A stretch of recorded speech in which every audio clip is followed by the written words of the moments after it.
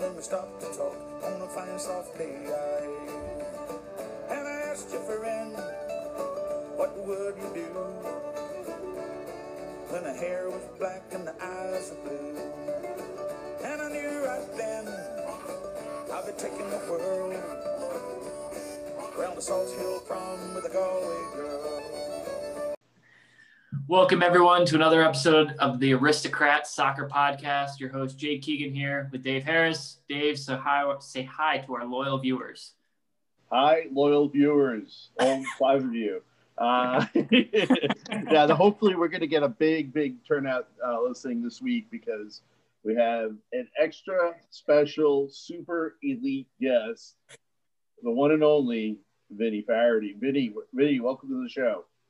Thanks a million, Dave. Thanks for having me. Cheers, Jake. Myself and Jake have constantly be in touch, so doesn't feel like I haven't spoke to him in a while.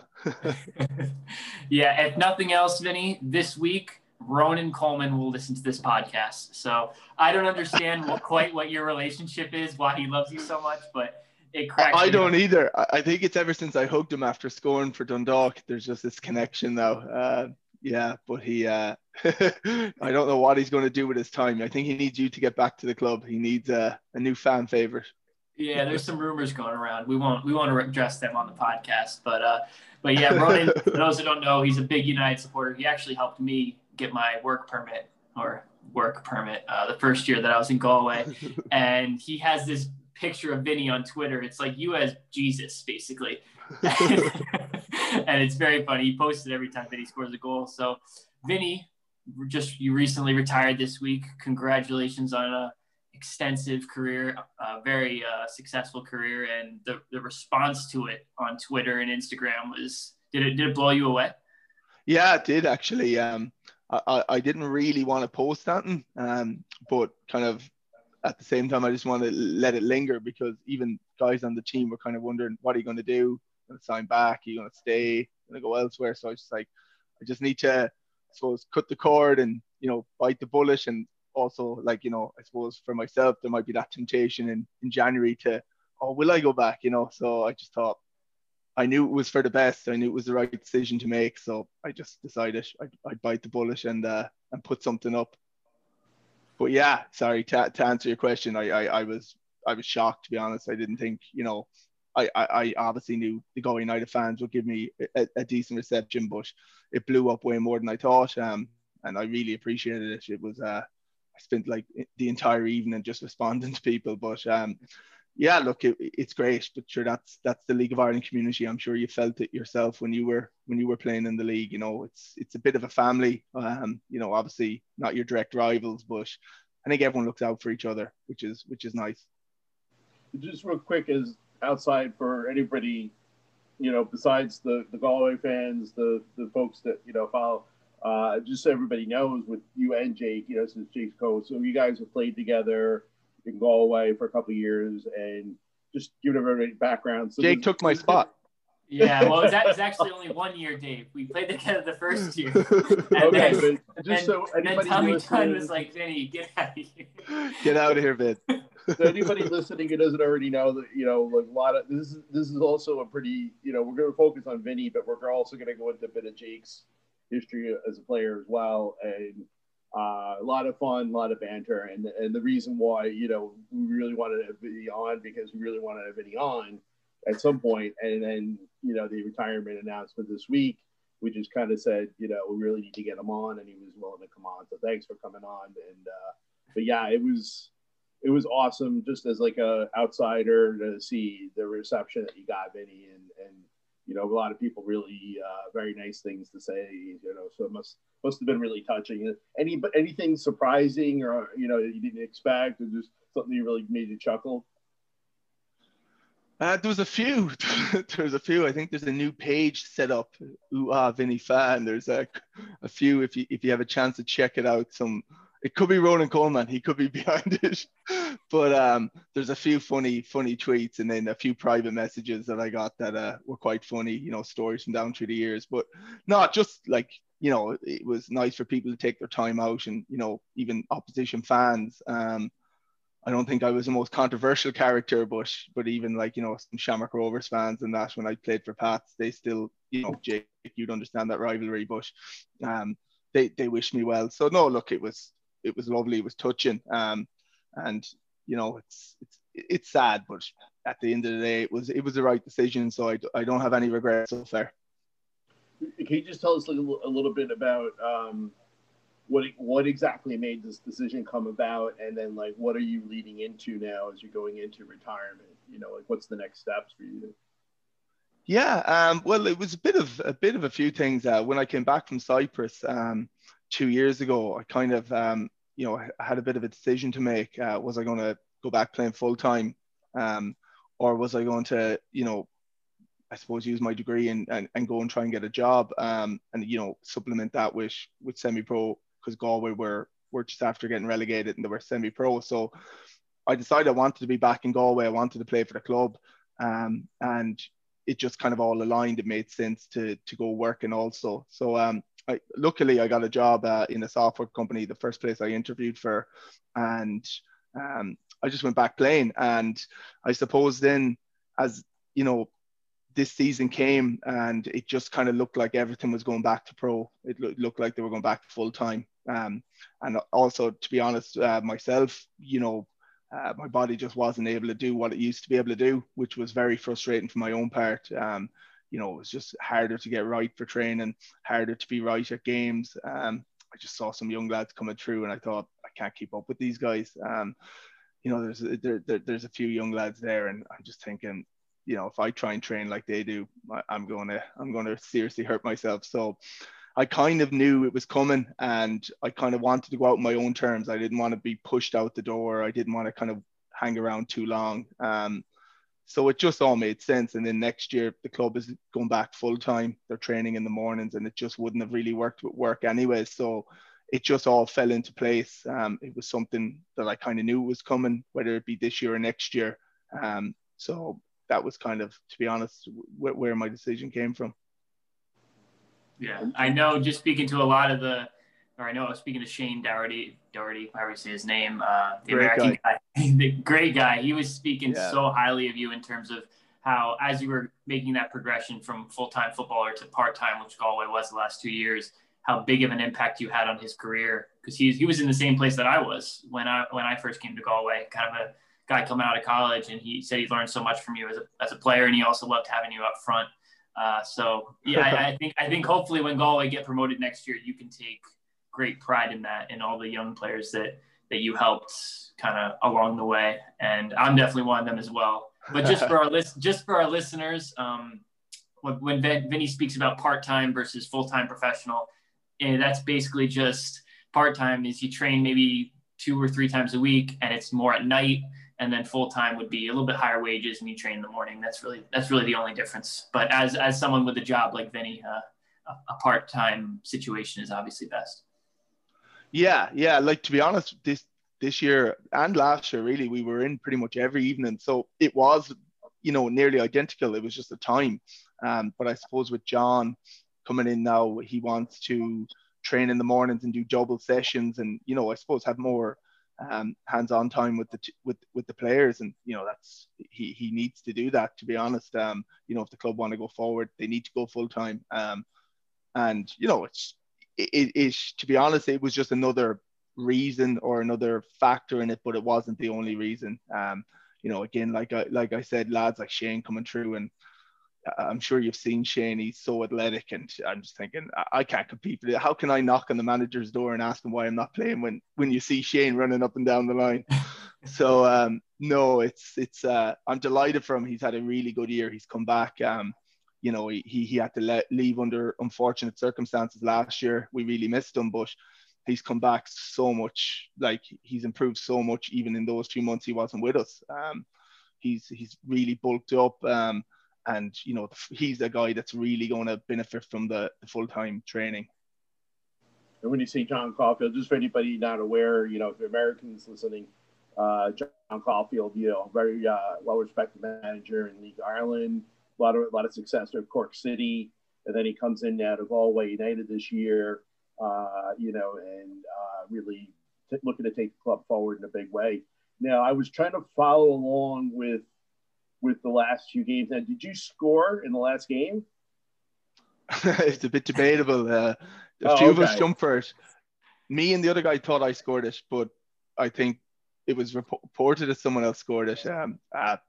I'm not really sure, to be honest. I had something. I don't know if I got a fist in the head or the ball. I'll be as a striker, you know we're going to claim it. we claim every single one, and I was watching that. I watched the last 30 minutes of that or so, and I saw, and I think the live, the scoreboard operator, whoever it was, they announced Vinny Faraday. But I'll tell you who screwed you over. It was Conan and whoever the co-host guy of whoever was doing the game. He was like, "No, I think that was the center half or whatever," and they were Killian Murray, yeah, they were convinced it wasn't you. So you can blame Conan for that one. I thought when they Conan Byrne, I was like, that's a proper striker, always claiming. I've done that a few times. Yeah. Which Conan would have been one of those too. Conan Byrne, yeah. Well, he doesn't know fuck all about the game. Come on.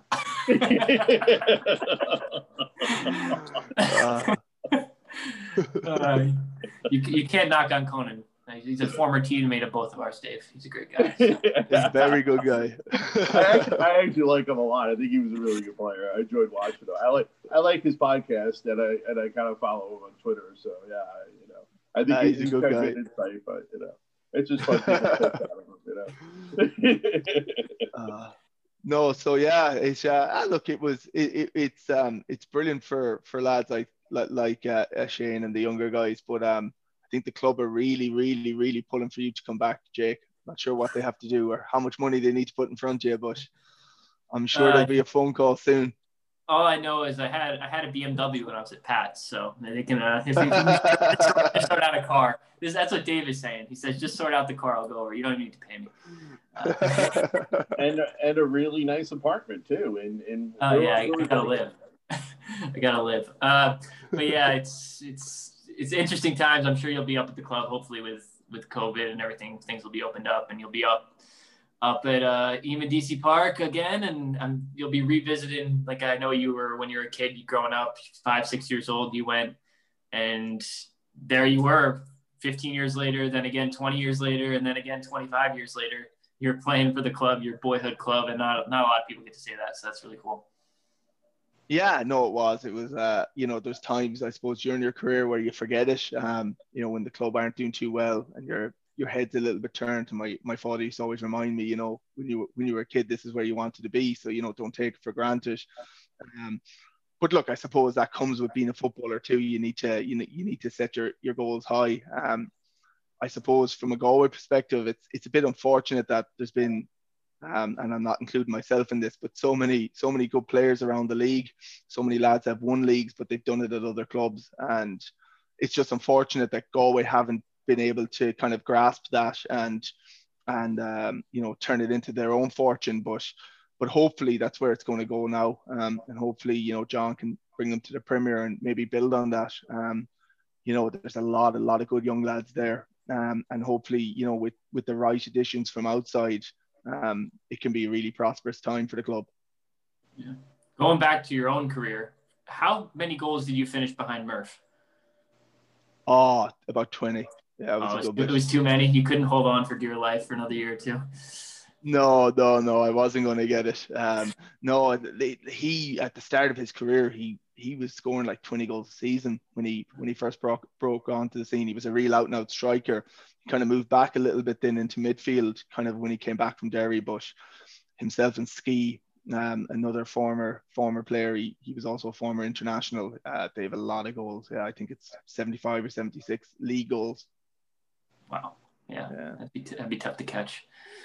Yeah, especially at 33 with your 20 behind. You're gonna have to be subbed on just to take pens. And Murph is Al Murphy for everybody, and so he was managing the club at the beginning of the year. How much did that play a part in your decision to continue playing on the season, Vinny? Yeah, but to be honest, I toyed with it, with maybe not coming back towards the end of last year, and the kind of team we were assembling.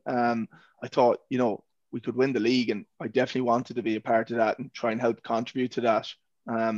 So, towards the end of last year, when I could see that we were assembling a good squad. I kind of put it out of my mind at the time. Just said, look, I'll give it one more year, see what happens. And obviously, if we got promoted, I knew it was going to be the end. But unfortunately, we just got a terrible start to the season, and we just never got going. We never clicked. And Jake, you can definitely understand that sometimes where it's just not happening, and no matter what you do, like, it wasn't lack of effort, or it wasn't like we weren't training hard enough. It just wouldn't happen for us. And probably then we started to overthink it, as a team, management, everyone, and we were chopping and changing formation, and it just made matters worse. And it was just really unfortunate for Murph, really, how it happened, because he obviously ended up leaving, but we'll see him again. But it's just unfortunate because he's obviously a club legend. This was his first job, which again probably is unfortunate. It's probably his dream job, and it's his first job, which probably don't go well together. But look, I'm sure we'll see him around. He's a very driven man, so he's not going to fade away anyways. No, that's a fact. I remember my first year there, he was assistant under Tommy, and being a striker as well, I learned a lot from him. But just his mentality, he would his mentality, and how he's a stubborn guy, and I mean that in the best way possible. And I think he'll be back. And it's so unfortunate. I mean, you do everything you can. You sign when I looked at your squad at the beginning of the year, I was like, I texted Murph, actually. He was actually looking at a striker that played with me last year, a guy to potentially come in, and he ended up signing with Harps. And it was like, I was looking at it, I was like, you have to go to this club. They're going to win the league. It didn't quite work out like that. And you just feel so bad, because I know it's not Murph. It's just the timing of it all worked out that it looks like it is, because Caulfield comes in and straight away you guys vault up the table. You make the playoff final, or the semifinal, I guess. And it's just football. But I hope to see him back. That's for sure. Yeah, I have absolutely no doubt. Yeah, it's just like a load of situations just happened simultaneously that just didn't work out. And I suppose that's football. You just, you have to dust yourself down. We've both been there. I've certainly been there many times, where you think, is this the end of the road? And, if you persevere, you get your head down, you'll always find a way out of it. Yeah, we were kind of talking about. There's no way out of that. Yeah, sorry, Dave. One more thing. We were talking about, before we came on air, referring to that end of the road. And when we played together in 2014, we got promoted. We had a good season, but towards the end of it, you kind of fell out of the team a little bit, and then you ended up moving on to Limerick. And I remember talking to you after that point, and you were like, this could be the end of the road, more or less, having that same conversation. And then the next 2 seasons with Limerick, your 3rd top goal scorer in the league. Then you come back to Galway, and I believe you're 2nd or 3rd again, as a whatever you were, 30 at the time. So it's so important as a footballer to, there's going to be downs, but if you stay persistent, you'll get the highs and you'll get those rewards. And I think that's a credit to you, the way your mentality is, that you were able to come back, especially so late on in your career. If you're 23, you're going to have downs, but you were at a point where you could have just said, I got a great life. You're a smart guy. I'm getting my degree, got a wife or girlfriend or whatever you have. Let me just pack it in. And you were just like, nope, push on, and you got your rewards. Yeah, no, look, you're right. Like that's something that I try and tell to the young lads, but obviously, I'm just the old lad saying it, and it sounds like it's just for the sake of it, but it's true. Like, you're going to have downs, they're guaranteed. Like, so it's how you react to them. Now, I'm not saying that I always reacted that well to it, but I suppose it's that stubbornness you talked about too. You want to go out on your own terms. You don't want to go out on a whim. And yeah, I suppose it's just about putting in the hard work and the graft. But yeah, you don't really stay around to 27, 28 if you kind of give up at the first knock you get. I'm sure you know that yourself, with injuries and everything. But no, it's that first year was a hell of a team too. A lot of lads went on to big things there. And yeah, it's a pity they lost you, to be honest. And again, another thing with Galway, they weren't just able to kick on to the next level and keep their best players. I think I came back in to replace you on the second year after Limerick, but it should be a situation where you can add rather than constantly just having to replace and chase yourself. You loved it at Galway though, I assume. I absolutely loved it. the move that I made after that maybe was not the smartest move. I'm out. You're always happy the way I'm happy with my career ended up, but that particular move after leaving Galway, maybe if I stayed an extra year, it would have been a different situation. But yeah, hindsight. Yeah, it's tough though, isn't it? Like, I mean, I've done it too myself, but like at the time, it's the right move, and you weigh everything up. You just don't know what's going to happen. But I suppose if you make it for the right reasons, I think that's one thing I've been lucky to do. I've never really followed the money. I've always tried to get the best contract I can, but I don't think I ever took the best offer that was made to me. I kind of always made it on other stuff like, it's obviously important to get a good club, but you want to be in a good environment. You want to be in a nice city, or you want to be somewhere where you're going to be happy. And that's, I suppose, something that I'm thankful I always kind of did. Whether it worked out or not was kind of a different thing, but I kind of always went for the right reasons. Were there any times in your career, like, Jake talks about with moving to Edmonton, and which at the time, was the logical move for him, but, looking back, maybe stay another year ago. But yourself now, you're at St. Pat's, on twice. You're with Dundalk, you're with Sligo. Were there any moves along the way now that you moved around and you kind of thought like maybe I shouldn't have done that? And hindsight's 2020, but just curious to see like was there anything you kind of look back on and if I'd stayed here, if I'd done that different, Yeah, that the Sligo one a little bit. I suppose it's a tough one to say because I actually loved it up there. It's a really good club. One of my best friends was up there at the time. He's assistant manager now, John Russell. And I couldn't complain about that, and it worked out well for me in the sense I feel like I kind of not proved a point, but the reason I left was because I wasn't really getting in. I got on really well with our manager, Shane Keegan, at the time, but it was in and out, played 2 games on the bench for 2, and I just couldn't get a run. And the season before, I'd been top goal scorer for the club. So I just kind of said to him, look, we need something fresh, something new. Like, I'm not what you need or what you're looking for. And, it's not good for me either. So I ended up leaving, and I was meant to go to Limerick, but that kind of fell through because Galway wanted someone in return.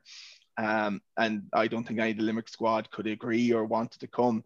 So I ended up going to Sligo, who were in a relegation battle with Galway. And in hindsight, I would have preferred to probably stay and battled and try to keep Galway up. But the reason I left was because I wasn't playing and I wasn't, able to contribute. So, I have a bit of a regret there. But I suppose always in my career, obviously it's great to go and win trophies and play in big games, but I always wanted to be playing. That was always the most important thing to me, to be starting games. There was just I didn't like being involved if I was just sitting on the bench or I wasn't contributing. So, I left for the right reasons, but I kind of wish I could have stayed and contributed and tried to keep Galway up, because I suppose they got relegated that year directly because Sligo, I suppose, stayed up and Galway haven't got back into the Premier since.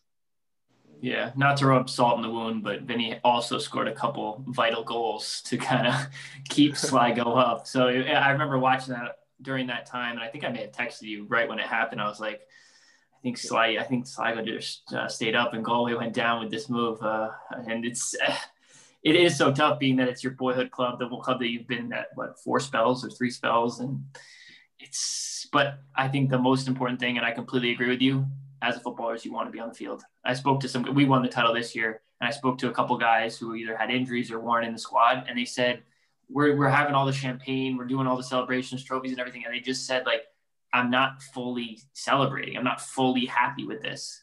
And that's honestly, that's almost a worse feeling than being in a relegation dogfight and you're 100% committed. Because when you look back on your career, if you look up your Wikipedia, you'll be like, oh, I won the EA Sports Cup or whatever. But in reality, when you remember your career, it's all about those moments when you felt fully committed to your squad, to your teammates, to your coaches, to everything. So yeah, like 100%. Like, that's exactly how I feel.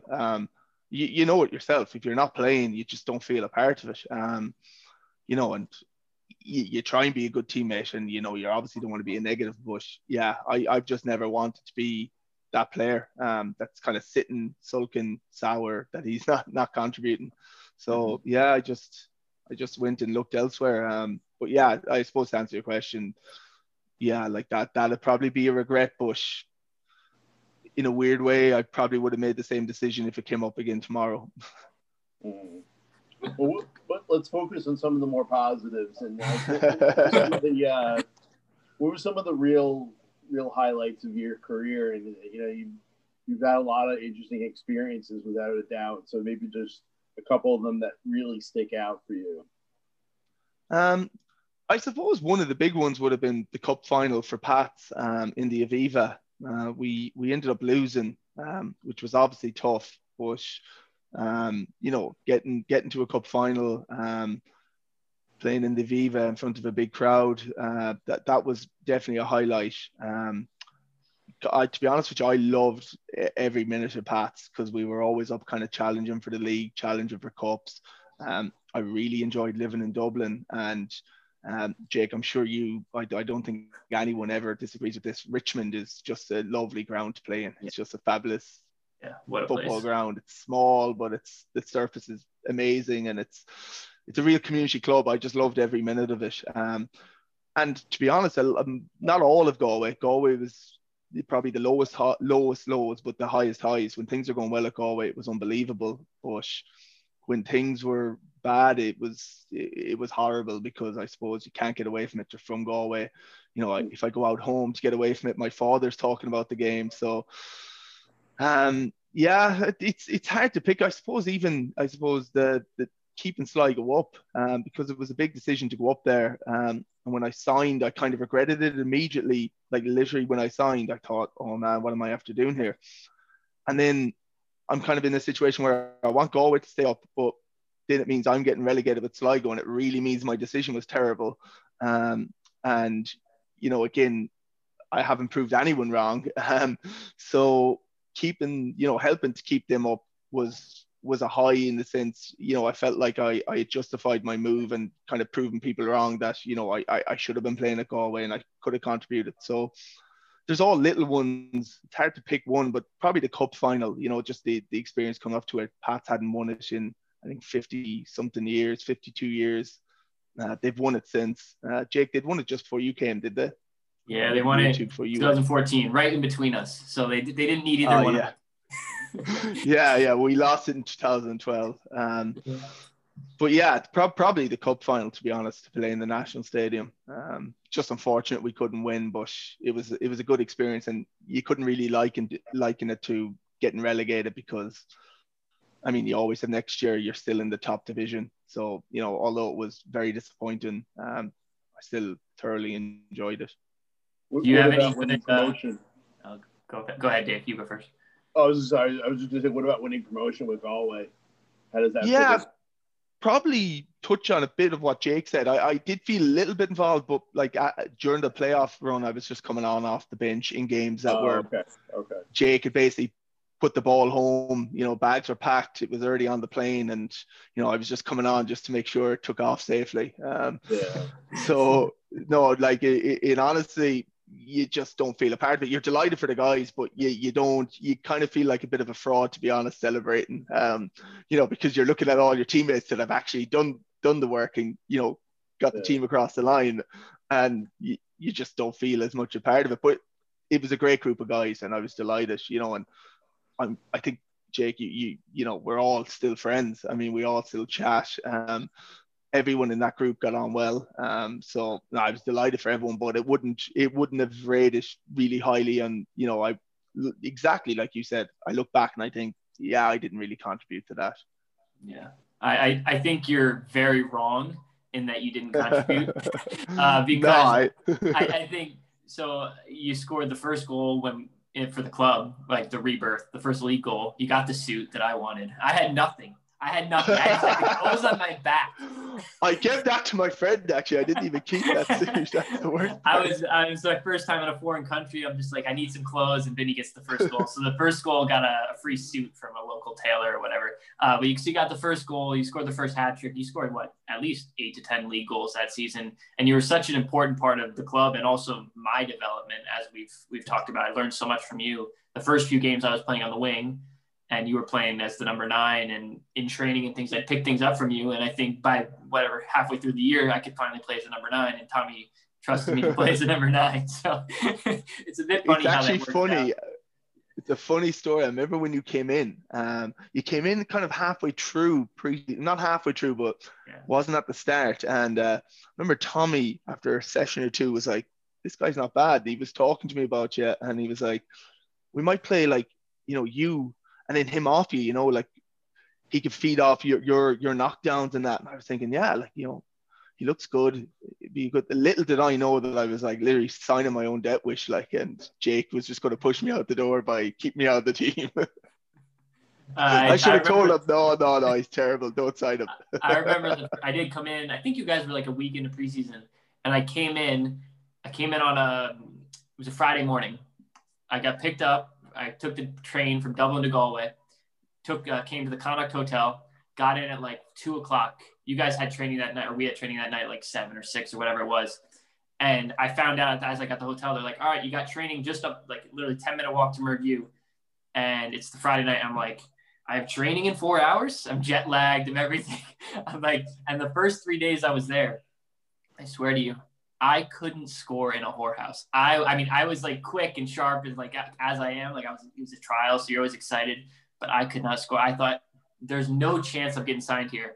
The Sunday, Tommy comes to me and he's like, "All right, we're going to have a chat up in the hotel," because Tommy actually would stay in the hotel as well. And so I'm like, "All right, great. Here we go. Bags are packed." I'd already been on plenty of trials where I didn't get signed. And then he comes to me. He's like, "All right, here's your contract." I was like, "All right."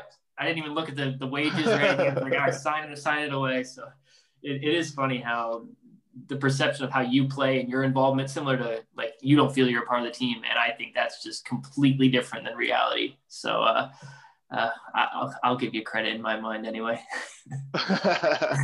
No, it was sorry, go on, Dave.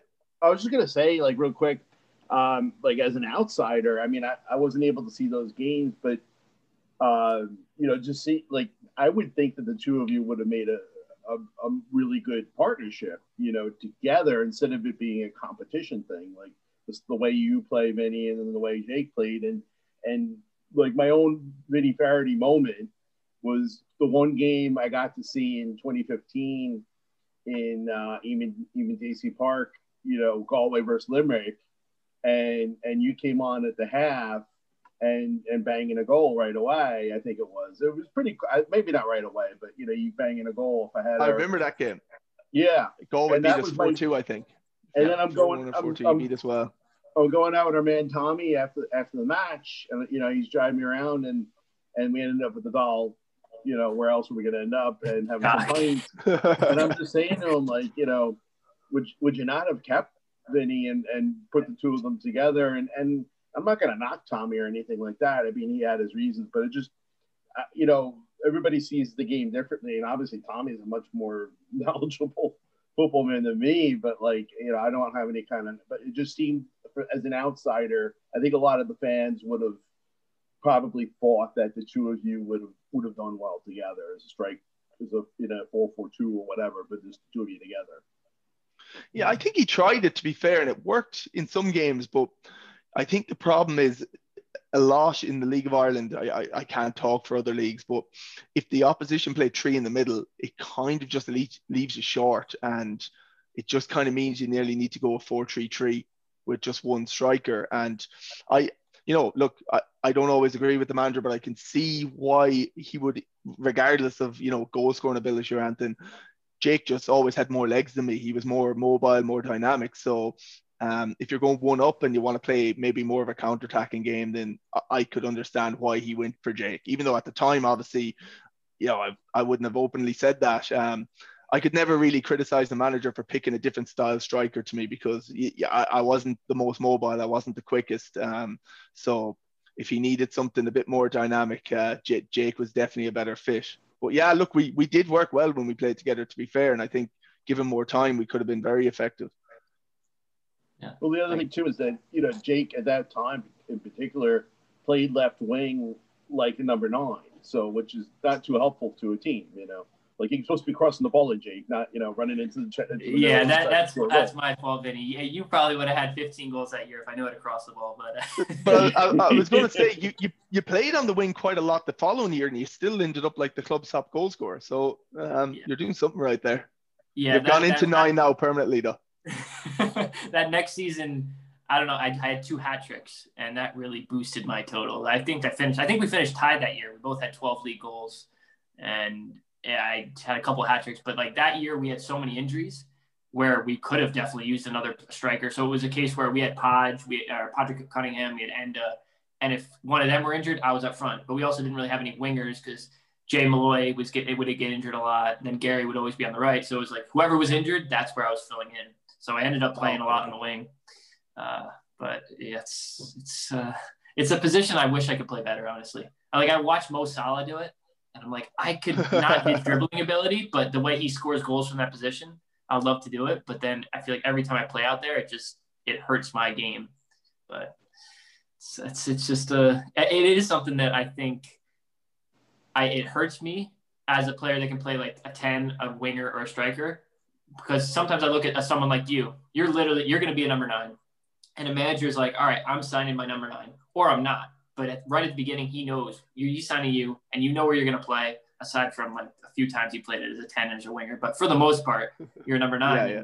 It's like, do you want to be versatile, or do you want to just have your position where you know you're going to play, you know your role? It's an interesting. Yeah, no, I know what you're saying. Like to probably gain the contract, being versatile probably works in your favor because they know, they can sign you and you can fill in. But I think to really excel, it probably hurts you because you know yourself, you need a run of games wherever you play. If you're on the wing, you need 4 or 5 games to get into your groove. And the same is for your striker, because it's totally different. The way you have to think about the game is completely different. I always really struggled in the 10. I found it so hard to play when things could happen everywhere around me, rather than like as a striker, I knew there was nothing behind me. It was their defense and that was it. And I never even had to look. I just knew what was there. And in the 10, I would get it and I would try and turn, and people would be coming through me, and then the manager would be going crazy. I'm like, I've never played here before. Yeah. I can imagine that. Yeah. I was that was me this season. Yeah. This year I played more as a 10, and I was like, I'm just gonna run as much as I can and hope for the best, more or less. That was just because if you're gonna ask me to get on the half turn and slip someone, I mean, good luck. So yeah, it takes so long to get good at something like that. I think people underestimate how, good players make it look easy, but it's not. And even if you're a good footballer, if you've never played there before, it's a totally different skill set and mindset you need to have. I have a question on that Galway team. Did you know, for Ryan Manning, for those that don't know, he was at QPR for a while and at Swansea now. He just made a move this past summer, I believe it was. But he was with our team that first year when we got promoted. He was 18 at the time. Did you know then what he would be now? Or did you think, no way? No, I knew he had ability. I didn't like. It's a hard question. I knew he had ability, and I knew he was good enough to go across, and I wasn't surprised when he went across. My question mark was, and if he sees this, he mightn't like that, but how hard was he going to work? Was he going to stay over there? Because from what I'd seen at Galway, unbelievable ability, and he wasn't a bad character by any means. He was a really nice lad, but he didn't ever really put in the hard yards. He always looked to cut a corner when we were doing runs, and nothing, again, overly bad, but to make it to that level, I thought this could hold him back. But clearly, it didn't, or else he does put in those hard yards now.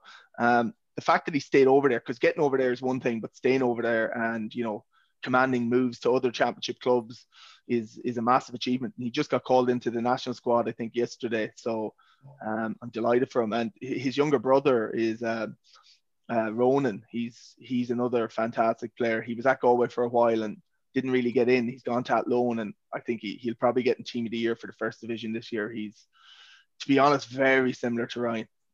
Tons of ability. And again, if he puts in the work, anything could probably happen for him too. But Yeah, I don't know. I probably didn't think about enough that would he last that long, but I wasn't overly surprised he went over. You know, you knew yourself. He could pick a pass. He had so much natural ability. He was such a talented player. Such a talented player. I was in the same boat as you in that I didn't have as much experience. So kind of looking back on it now with like what you were talking about, we do a little run, even like a warm up. He'd be like cutting off half the field, like I mean, just little things like that. But I think what really benefited him, apparently he had his mental. He's so mentally strong because he was over at QPR for a year and a half before he even got a first team game. So that in itself is very difficult. But I think also playing as a left back, it forces you to do your job. Whereas when he was playing for us, he was a 10, he was a winger, he was a creative player, and you have a lot more freedom. Whereas as a left back, you're a left back, defend the winger, put crosses in, that's it. And has plenty of ability to do that. And I think, we haven't been there, but if I were to guess, that position change really benefited him. Yeah, actually, I'd never really thought about it like that. But yeah, you're probably right. It's way more structured. You know, you have a job to do. If you don't do it, you're out of the team. It's not like, you know, the forward positions are nearly, but maybe not striker, but, you know, other positions are nearly opinion or, you know, left to interpretation. Did he have a good game? You can kind of see different things. If you get roasted as a left back, you got roasted. No one can see it any differently. Can you talk a little bit, since you touched on, you know, you kind of hinted at some of your experiences, you know, across the sea, like your experiences in England and you know, with different clubs over there and opportunities that are in Scotland too that came up and, you know, it didn't quite work out the way you probably had hoped. Yeah. So I suppose starting off, my very first experience with England was when I was, I think, 18. I was with Sawtill Devon, and I'd actually spoken to Galway in the January, just before the season started in Ireland. And I'd been offered a contract, but I had a trial with Ipswich in the March. So I suppose, Jake, as you know, like, you know, going to a championship club was just going to be huge. I knew the option to go to Galway was going to be there in the summer again. And obviously Galway was my boyhood club, but I thought, you know, how many chances do you have to go on trial at a championship club? So I went over to Ipswich. It was a time just before Roy Keane came in, and played in a friendly against Millwall, scored twice, and then was invited back a second time, and they played me on the wing. Bizarrely enough, and as Jake knows, I'm not a winger. Even though I was more mobile back then, I certainly wasn't a winger. I was coming from training 2 nights a week, you know, not even part-time football, junior football, Sunday league football, and they put me out there, and then the reason for it was to see, you know, how versatile I was, and it ended up not working out anyways. I signed for Galway, and then when I left Galway, there was a little bit of interest from Crystal Palace. They invited me over, so I went over on trial with them. It was at a time when Crystal Palace were a championship club. They're not the Crystal Palace that they are now. And basically halfway through the trial, it turns out the club went into administration. Players hadn't been getting paid, and that kind of just knocked that on the head. And that's how I ended up then at St. Patrick's. So they were my 2 experiences really in England. In hindsight, you know, I wasn't good enough to play in the championship anyways. So, you know, had I, you know, gained a contract, say, with Ipswich initially, I don't know if I had the raw skill set or, you know, the physical attributes to maybe make a career there, but it would have been a nice experience. But it wasn't to be, and, you know, absolutely no regrets there. What about Hibs? Wasn't there some interest from Hibs, or it was reported, but nothing. Apparently, 2 of us, two of the Galway United players, they were watching us apparently, but never anything happened. Never really heard anything. We had a CEO at the time, Nick Leeson, who told us about it too, but I don't know how true it was or how concrete it was. Maybe they came and saw me and thought, nah, actually, what we've heard is wrong. Ronan Coleman, he invited him on. So yeah. I got Vinny Faraday for you. I don't know, would Ronan Coleman try and get someone to take me away from Galway though? That kind of works against. That's a good point. Yeah, go on. No. I was just going to say they're, you know, the Hibs thing was nothing really, nothing that I know of, and the other 2 were my only experiences. but again, no regrets. I don't look back on them and think if things had worked out differently. I think I ended up where I should have been. I think, I brought it as far as I could have brought it. And, I'm happy with that. All right. So my question now is, let's stay across the pond. When we talked, I'm going to I play because I love it, but I also play for the experiences and the travel and the people you meet and all that different. And when we would speak the season we played together, you were very much in the same boat. So let's touch on your Australia. You played a season and a half in Australia. Yeah. A season and a half in Australia, and then you also went to Cyprus. So let's touch on those international experiences and maybe other ones that you had. I believe you mentioned you had an opportunity. Was it Turkey or? Yeah, that feeds into Australia, that one. Okay, you can go. This is a mad enough one. So I was at Pat's, and a guy came on trial with us, and Jesus, this is a crazy enough story now. So a guy came on trial with us, and basically his agent had come to some of our games while this guy was on trial, and kind of approached me afterwards, and was I interested in playing in some of the countries in the continent? I clearly was. Like we discussed, Jake, the experiences were a massive part for me, and I was really eager to do it. So I got involved, and then towards the end of the season, he told me he had a contract. So basically, I had the option of staying at Pats or taking a gamble here on going to Turkey. So there was a contract there. So I signed the pre-contract, flew over, opened up bank accounts, got the social service number, what their equivalent to it, and pretty much had everything done. And next thing, the contract arrived in front of me, but it had like an extra 30 or 40,000, I can't even remember, dollars on it as a signing on fee. I was like, what's this about? The rest of the contract was exactly as I'd signed the pre-contract, but this was a totally new figure. And it turned out it was for the agent and someone within the club that was also making it happen. But in my head, I was like, well, I'm still getting what I agreed to and what I wanted. So, and I'm going to get the experience. So yeah, like it's no problem. But what was happening in the background is the club had sacked their manager a few months previous and hadn't paid him up his salary. So basically they were like in court with the federation, and they ended up having to ended up having like an embargo until they paid their coach. So basically Turkey just fell apart because they weren't allowed to sign players until they paid up whatever the coach's contract was. So then I was kind of just in limbo, in no man's land. That had fallen through. I was like, where will I go? What will I do? And just a friend of mine was down in Australia, a guy that played with Pats, and he asked, would I fancy going down there? So I ended up getting in touch with a few clubs and ended up just signing for a club down in Australia. Again, not a regret, but financially it's not bad. It's you can get quite good money down there, but the problem is that it's not in any way full time. It's you might be training for 3 weeks, a few games, and then they might have a break for a month. And it's just, by the time I came back after the year and a half, like my fitness, everything it took me a year and a half to get right after it, to be honest. Yeah, I remember all the time there.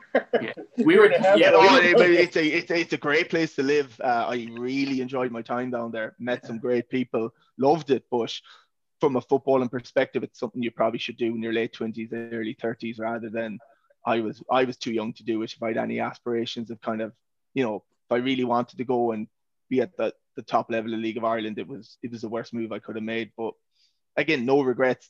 I made decisions based on the knowledge I had and for the right reasons. And I wanted new experiences. And after Turkey, I was behind the 8 ball. I didn't really have many options, so I took it. And I loved it. Great experience. But Pats unfortunately had to carry me for a few months when I got back. Liam, I'm sure, was delighted with that. Yeah. He actually ended up playing me on the wing for the entire time. And luckily we were a footballing team, so it wasn't as much of a shift as it usually is. So no, it was. Look, I loved my time again at Pats. And then Cyprus. Basically, what happened there was I was at Sligo, and I planned on staying at Sligo, and my fiance ended up getting an opportunity to go over with the UN to work over there for a year through her work, through her job, and great experience for her. So we just said, yeah, why not? Like, I'll try and find a football club. And I was lucky enough to get one while I was over there, and got to play full time in a warm country, living in the Mediterranean for a year. So really enjoyed that too. But it was always only going to be a 12-month thing. So it probably made it a bit easier to enjoy, because I knew there was going to be an end to it. I remember seeing Instagram pictures and all that different stuff during that time. I think I was during that time. I probably was back at Pat's, and it was raining every day and everything. And we would text me like, "All right, I'll go to Cyprus. You come to Pat's." I actually remember you said that. Yeah, it was good. I did a lot of travel. Got to see a lot of the Middle East kind of areas that are tough to access from here, but it's in that area, that kind of the bottom right hand corner of the Mediterranean. So, got to see all that kind of part of the world. So it was great. And I loved every minute of it. A great lifestyle. But their way of dealing with contracts and honoring them is very different to what we're used to. You can talk a little bit about that, because I remember you telling an interesting story on the podcast with your man Conan Byrne. Yeah, so I'd heard, like, basically the PFAI, once they heard I was going out there, were like, they gave me their equivalence number for like the PFA for Cyprus, saying you're going to need this guy. It's rogue country over there. It's the Wild West. And I'd read stuff on the internet, but I thought, they're under UEFA's umbrella. They're not going to be able to pull this stuff. Like they might do it to some players, but it's not going to happen to me. And all was fine for the first 6 months, and then their season runs like in England. So I joined halfway through the season, and then after the 6, 7, 8 months, as preseason the next year came around, they ended up they said, like, they came to all the players that had signed for 2 years, and they were like, or for a year and a half, and they were like, you need to take a pay reduction. We've reduced our budget by 50%. And if you didn't accept, basically, if you didn't write, like sign the document that we're putting in front of you, you just weren't getting paid. So you could take 50% or take nothing. And pretty much everyone took the 50%. And the reasoning for it was, if you don't take it, you will never get another club in Cyprus, because every club does this. They just pick and choose what they want to pay during your contract. And if you kick up a fuss or bring them to court, you'll know the club will touch you, because they all do it. Even the teams that get into Europe, everyone does it. Now, if they get into Europe and you bring them to court, they have to pay you, or else they don't get their European money. But they all do it. Apoel, everyone, apparently, this is what they do. So, I didn't accept it, because I knew I was leaving anyway. So I just said, yeah, just don't pay me for 6 months. That's fine. That's no problem. I'll continue on. And about 4 months into it, then I got a lawyer, and I just brought them to court. Essentially, it took a year and a half to sort, but I got it back. I suppose they have to, or else they get an embargo. But it took a lot of effort. There was, I don't know how much detail I can go into without maybe getting myself in trouble, but there was a lot of stuff that they were producing that I'd never seen before, that they claimed I had signed and stuff like that. It was madness, really. But again, I knew what I was getting going over there. I've been warned. But other than that, I mean, everyone involved with the club, other than at the very top, were unbelievable. Really nice people. Teammates were incredible, really friendly, funny guys. Like, everyone's really nice, but and their excuse or their reason for it is, it's Cyprus. That was always what they said. This is Cyprus. This happens. This is Cyprus. But is it kind of like you're living on island time, you're living on Cyprus time? Is it more like that kind of laid back, laissez faire, like it's all right, we'll pay you tomorrow type thing? That's honestly, like, yeah, but that's it. Like, everything's tomorrow. Everything, that's their answer to everything too. Can you do this tomorrow? Like, you'd ring to get your cable fixed. Can you do today? Tomorrow. Everything's tomorrow. And then when you ring them tomorrow. Yeah. But no, it was a great experience too. Was there some story? I thought you told something about them, like, trying to, like, like kind of like, you know, I don't know what it was. I don't know if it was match fixing or it was just like they were trying to be like, you know, you guys aren't supposed to win this game or something, you know, like I'm trying to remember the story you were saying, like, you know, it was like some kind of like thing where it was like, you know, it just sounded really shady and you were just like, get me the hell out of here, basically. Yeah, that kind of stuff goes on. Again, I don't know how much I can't say. I don't want to get basically, but like, trouble, but it was just, there's stuff that's arranged over there all the time. Stuff it's above all the players. It's nothing to do with the players. It's just you know, if we're in a relegation battle this year and, you know, Jake is the owner of a club that's safe in the middle of the table, he'll look after us. He'll make sure that, you know, we get the points we need. And then next year it could be the other way around, or Jake we maybe need to win the league, and the favors repaid. That it's all at a higher level. It's actually not from the players at all. And you don't really know about it. Sure, like I remember my first game. I'd been training 2 weeks with them, I think, and I remember we named out the team, and I think I was the only person that was playing in his position. But at the time, I was thinking, I thought he was a left back. Why is he playing right midfield? And I didn't know the players well enough at the time. I was thinking, oh, man, I thought all these players played, but they were like, it was to show that we were playing our strongest team, but everyone was out of position essentially. Yeah. A lot of people don't know those stories in terms of the match fixing, like the things that go on about not getting paid. There's so much that goes on unless you're a big time professional footballer. If you're like a lower league or a little bit like us, if you're a pro like us, there's so many of that stuff that goes on. And I've never had it happen really, but there was one time at Pats, the last game of the season in 2018, Jer was the interim manager. Liam had just gotten sacked, and he comes in on a Thursday, day before the game. And he's pissed at us. He's like, if you guys fucking throw this game, blah, blah, blah. And we're sitting there. I mean, obviously I didn't talk to a lot of the guys, so maybe they had order. Who knows? But he comes in, you guys, you can't do that. Cause I guess the FAI, there was like an increase in betting on dairy we were playing. And it was a weird kind of thing.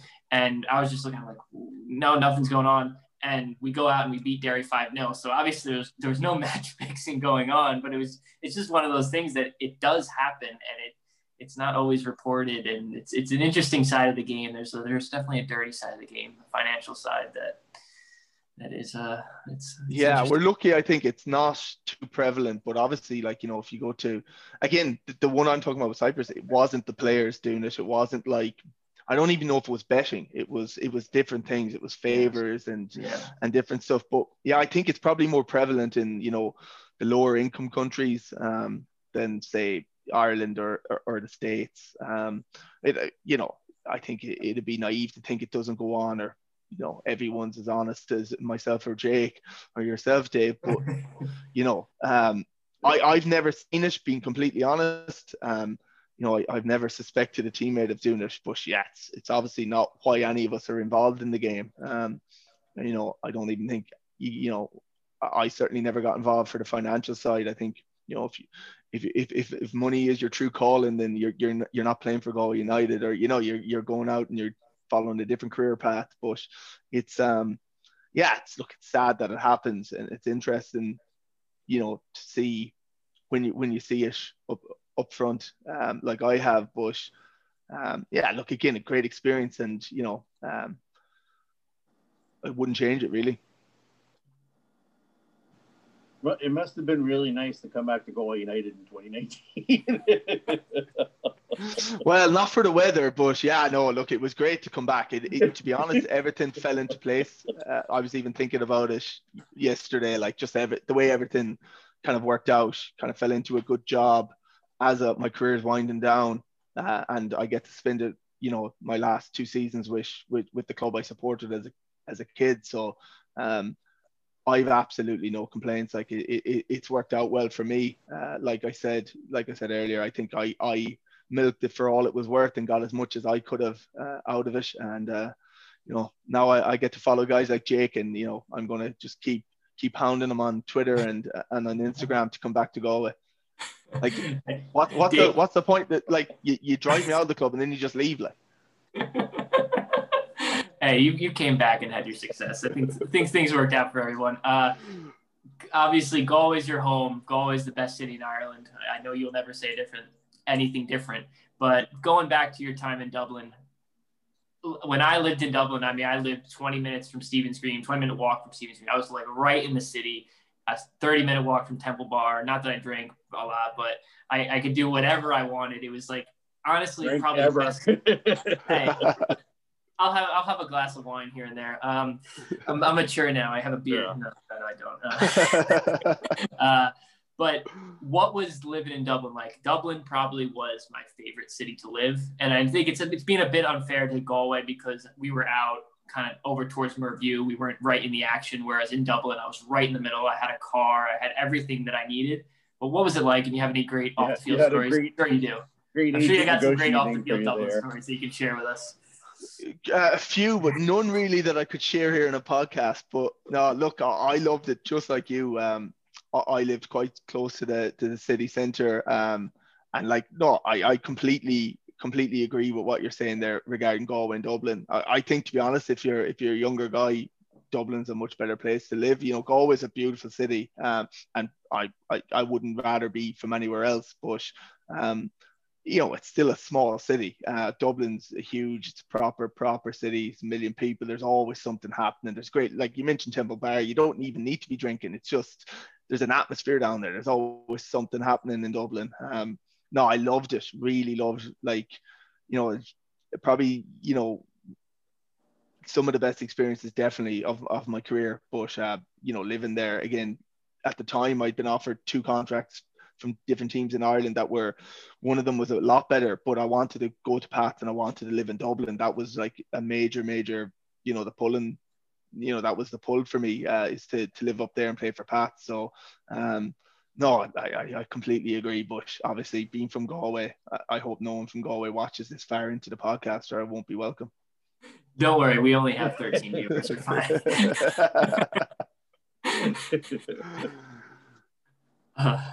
Can you just tell us a little bit, like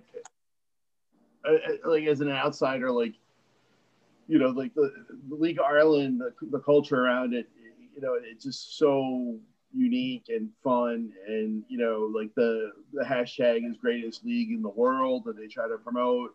But you know, like, I mean, there are some things about League of Ireland that are, you know, you touched on that are special. You touched on Richmond Park, and going in to watch a game at Richmond Park is as much fun as I've had watching a game anywhere, because it's just such a fun, and it's not the nicest stadium, but it's fun, and you can just walk in, sit right down, watch a really good level game with good level players, and but you know, the characters in the game, you know, like, you know, getting to meet people like Tommy Dunn, Liam Buckley, you know, but your own self, like just some of your most treasured experiences that you'll never forget, you know, even when, you know, many years from now, you'll always look back and laugh on it. Just any good League of Ireland experiences you could share. I don't have any brilliant stories offhand. I mean, if you caught me on a bus now or something, or, you know, we were sitting for a coffee, I'd probably come across something. But to be honest with you, the stuff that I'm going to miss, and you know, the stuff I enjoyed most was like traveling with guys to games, you know, having the crack sitting around a hotel, you know, the dressing rooms, waiting on team meetings, stuff like that, where you're just actually having fun with the lads.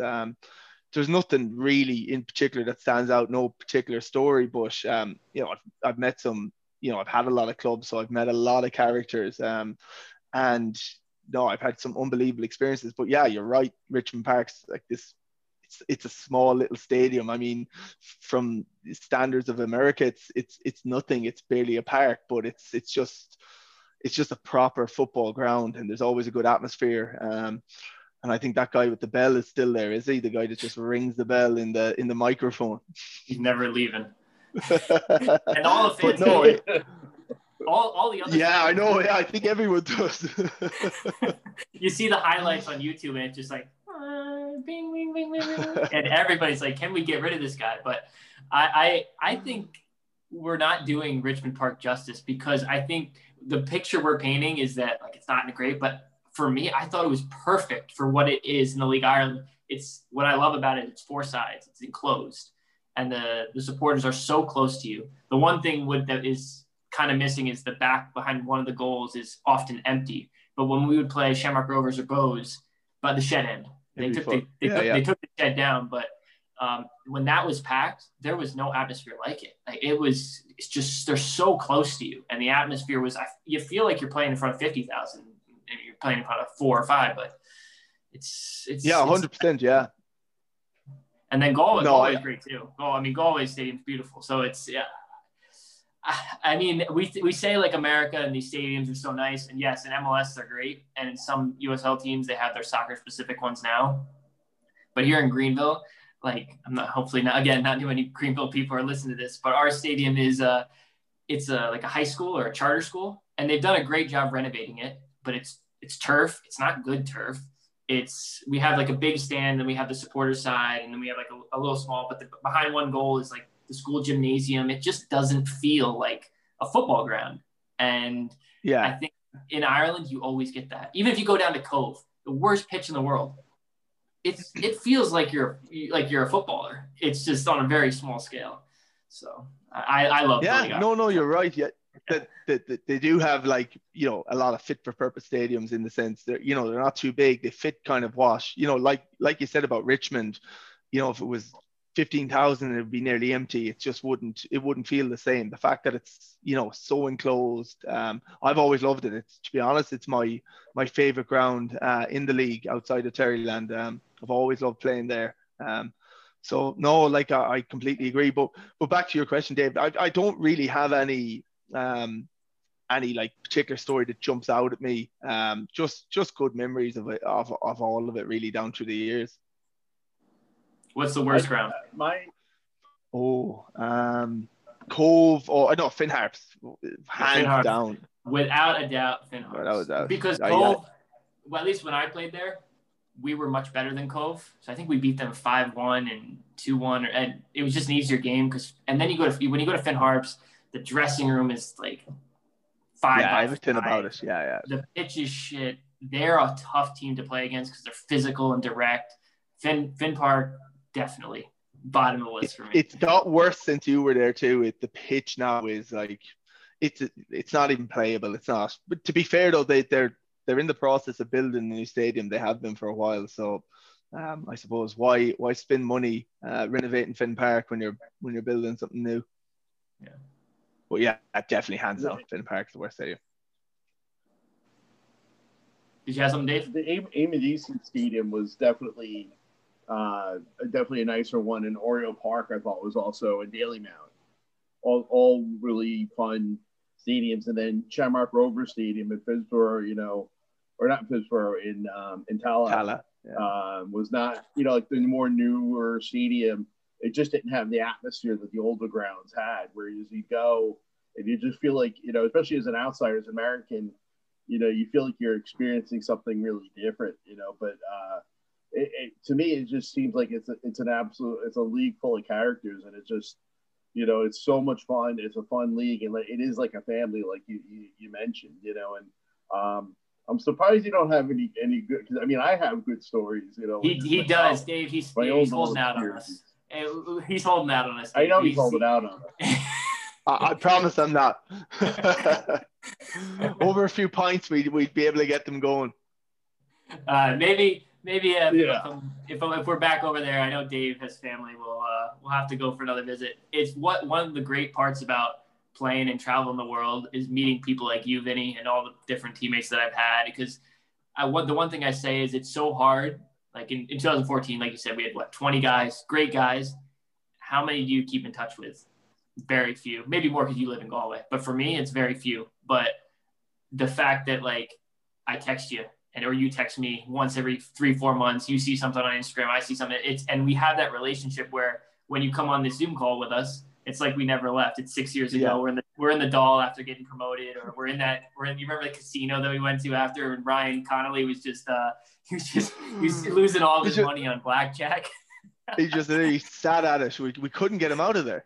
I know. We were just watching him, and we were just talking about the game and the season, and he's just out there playing blackjack. But it's what I love about this profession, and it's just you catch up like you never left, and it's been great catching up with you. So Thanks for Absolutely. No, I appreciate thanks, it. We'll have to have you down to Galway soon. Well, if Jake isn't playing, I can sit up in the stands with you. Vinny, what? Just real quick, last question. Then what's the next step for you? Like as far as you have your career and life ahead of you, but like as far as the game itself, like are any plans to stay involved in the game? Yeah, I'd like to get involved with the club behind the scenes, not in the coaching capacity. It just never really interested me. But I'd like to help out, through whatever commercial side or, marketing or, wherever I suppose maybe people on the board might see my skill set fitting in. But again, that'll be a discussion that might not be too formal, and let's see what they think. But I'd love to help out. The club have given me a lot, so I'd love to get back involved and help them. I think it'd be a great asset for Galway United. If who's listening, Mike Daly, I assume he's still there and everything. Mike actually left. Jonathan Corbish is Ger Flannery, Jonathan Corbish, and Eamon Hartigan now. Eamon's actually involved on the board. Remember him at the physio? Yeah. So he's involved. So no, there's the great lads, all lads that have Galway at heart. So hopefully I can get involved and help out any way I can.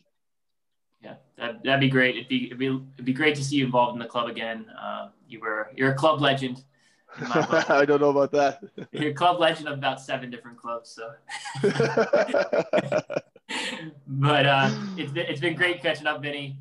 Thanks a million, guys. Awesome. I'm sure we'll get some Irish viewers for this.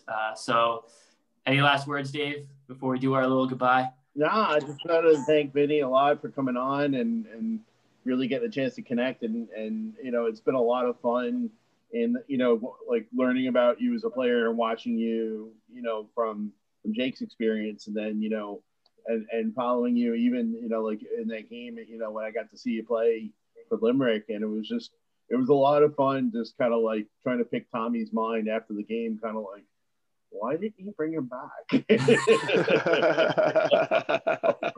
it was just like, what are you doing? But like, and not trying to go with him, but just kind of like, it just made so much sense. But I don't know, it was just learning. Yeah. It's part of my process of learning about the game. But it was a lot of fun watching you play, and I hope to see you in New York sometime, and post.